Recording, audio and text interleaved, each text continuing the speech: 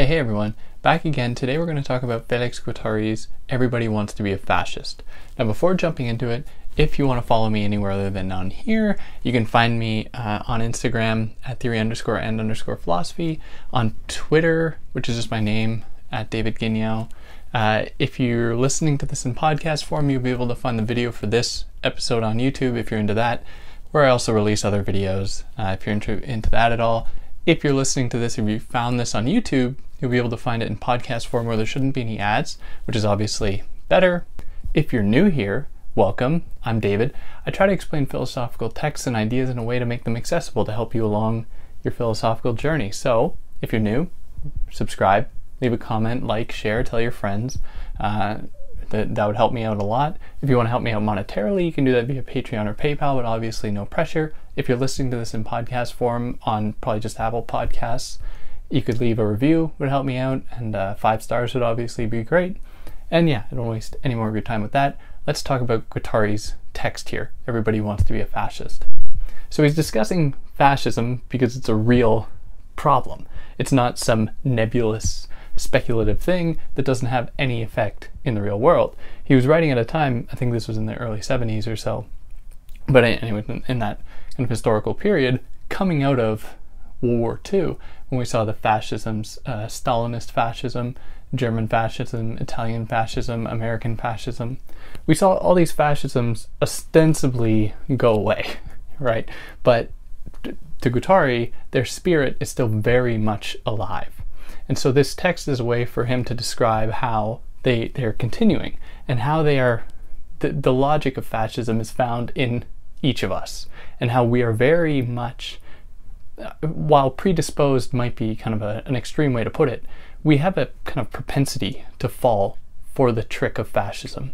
And so we have to be very careful. We have to be very much prepared to not do that. So in order for an analysis of fascism to proceed, it must acknowledge its reality, as I've kind of already said. So what that means is engaging with it both in a kind of abstract way, that is a macroscopic way, looking at it broadly, and looking at it more specifically in its microscopic kind of manifestations, or looking at it microscopically.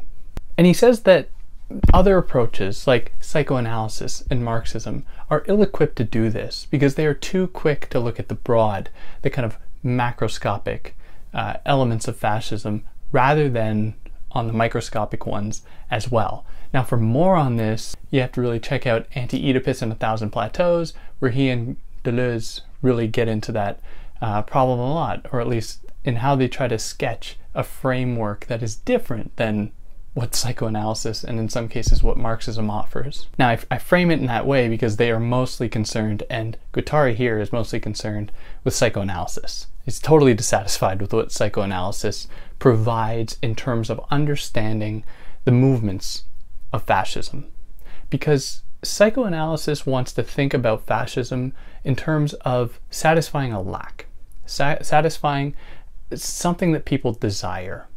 So it moves into the picture because it claims to offer what the masses need, which is true in part, but it hinges upon a very narrow understanding of desire. So Deleuze and Guattari do, and what Guattari just does in this text, is demonstrate that desire doesn't really have anything to do with a lack.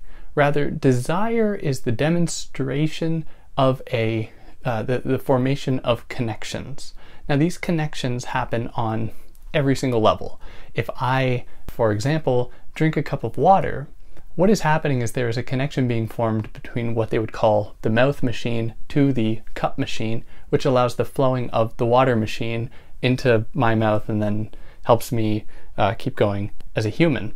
Now the only way that that is possible is because as well, you know, you have your finger machines holding the cup and your eye machines coordinating you and so on. Now in that given moment, you are enacting, and each one of those components, each one of those machines is enacting a kind of desiring. They are desiring that action. But in doing so, they are foreclosing their doing another action. So for example, if I am occupied with the cup machine in my hand, that means I can't be I don't know, working with the baseball bat machine, if that's just one, one possible thing. So in doing that, I experience some degree of lack, but it's a lack that happens not in a broad way where you lack a kind of abstract desire, or in the case of psychoanalysis, women experience a lack in that they do not have a penis, these very broad things. So Deleuze and Guattari want to think about it in terms of rather very microscopic notions of lacking.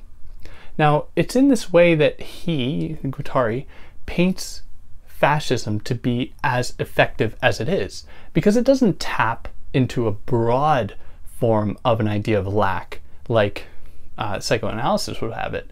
It also seeps into these very microscopic forms of lack that happen between any two given little machines. So fascism taps into this because of its adaptive capacity. It is able to speak to the bureaucrats. It is able to speak to the laborers. It is able to speak to the artisans. It is able to speak to the shop owners in ways that just totalitarianism is ill-equipped to do. And this is how Deleuze and Guattari, or in this case just Guattari here, draws a parallel between capitalist fascism and kind of fascism as we can historically conceive of it, because it is able to speak to people on an individual level in order to make them feel like they are being heard in their specific wants and specific needs, in their specific notions of lack. That is what, in their specific lives, they are missing, not broad things like they are just lacking, like access to power, or lacking or experiencing or being threatened with a kind of castration in a very broad way. It doesn't appeal to people in that way. It appeals to people in very specific ways. Now, I believe it was I think it was Gary Janosko, who's he's a scholar, Canadian scholar, who has written about Baudrillard and Guattari. He has an essay about this, I think it's only in French, in which he discusses how Trump relates to what Guattari was writing here, which is super interesting. You can find it online if you're curious. So he likens this approach, this kind of anti-fascist approach, to what he first saw at the beginning of the May 68 student revolts and supposed, maybe not supposed, but kind of failed revolution in France, which, fun fact, at that time, he and Baudrillard were writing together for some French journal. It may have been Le Monde, or it could have been something smaller than that. Anyways, they were friends and they were writing together, especially on this at that period. So he locates a kind of possible, revolutionary impetus in that movement, in that moment in May 68, in which there was not just an attempt to galvanize a single kind of group identity in response to fascism or fascist tendencies, but it was about also recognizing that fascism seeps into people's lives in very specific ways, and that to overcome that doesn't mean, transposing it with another broad meta-narrative type identity structure that would just, invariably regress into a kind of totalitarianism. It was instead about recognizing people's different positions in society, and some of the ways that he frames that is in terms of like class, gender, race, and how these different people are affected differently by fascist systems. So it's not about just replicating the logic of fascism by appealing to these differences. It is instead recognizing that people experience the world differently, and that's totally fine, and that there is therefore the risk that just because a system is able to speak your specific language or appeal to you in a specific way doesn't mean that it doesn't have this nefarious agenda. Now, what coheres them in terms of like possible political action is their mutual recognition of a desire that is separate, that is their own, yet it is still a recognition of a kind of disposition toward desire, toward experiencing these modes of kind of connections that I sketched earlier in every single one of our lives at every single point, that is not reducible to these broad movements and these broad kind of political efforts. So the Marxist idea about the working class in pretty broad terms is kind of not very satisfactory for Guattari. It's just way too reductive. It doesn't take people in their own terms. So it is only when we can recognize these implicit differences, these specificities, that we can begin to be wary or vigilant of the way that fascism is going to appropriate those specificities for its own use. And he kind of muses that perhaps this is why the United States was so late to jump into the war effort in World War II, was because they, or the kind of capitalism that they represented, very much recognized itself in the way that Hitler was mobilizing his fascism. He was speaking to the people in terms of their specific wants and desires, very much like the capitalist enterprise tends to do. He made kind of demonstrative appeals to the military without directly, or he didn't appoint, or he wasn't a kind of military person, but he was still firmly attached to the military. Now, the reason that that is attached to capitalism is that capitalism always tries to convince us that we are not, secretly under the control of the military. Like the market just regulates itself. Like these global oil futures they just kind of work themselves out via the free market, as though there isn't a huge military apparatus that that forms the kind of bedrock of capitalist global exploitation. But it's kind of kept made hidden in the whole kind of soup of it all. Now, while Germany very much wanted to display its military might, at the same time, Hitler's role was not as a kind of military person per se, but he had those connections, and he did have that history, even though he wanted to speak to the people not in terms of military might per se, but in terms of their individual needs and wants. So why then did the US finally step in?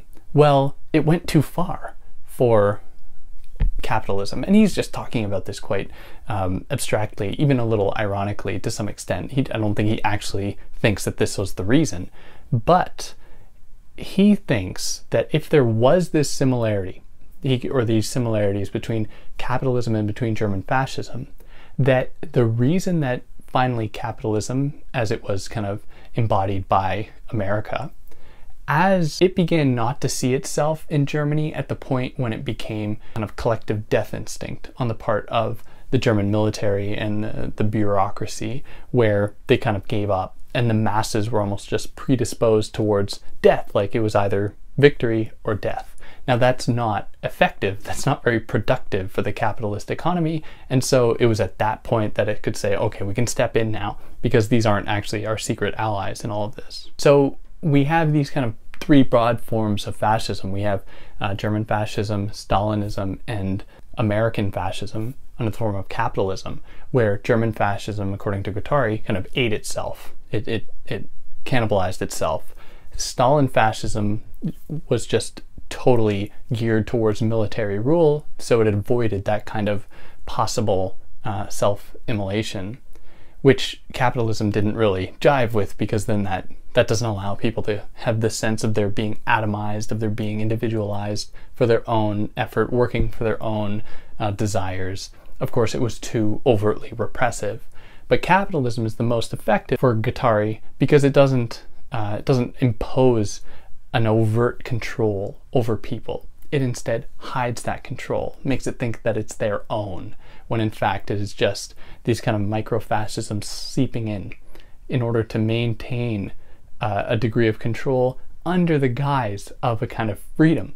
Now we need what Guattari gives us in order to recognize these micro demonstrations, these kind of tentacles of fascism that seep into specific communities, specific individuals, the broader public in general, in order to impose these beliefs upon them. And yeah, that's pretty well it. If I did anything wrong, if there's something I should have mentioned that I didn't, I'd love to hear about it. But really, I should stress, go and read Anti-Oedipus or 1,000 Plateaus for more on this, or I've done episodes covering all of them if you want that instead. But yeah, if you like what I did, like, share, tell your friends, leave 5 stars would help me out a lot, and I'll catch you next time. Take care.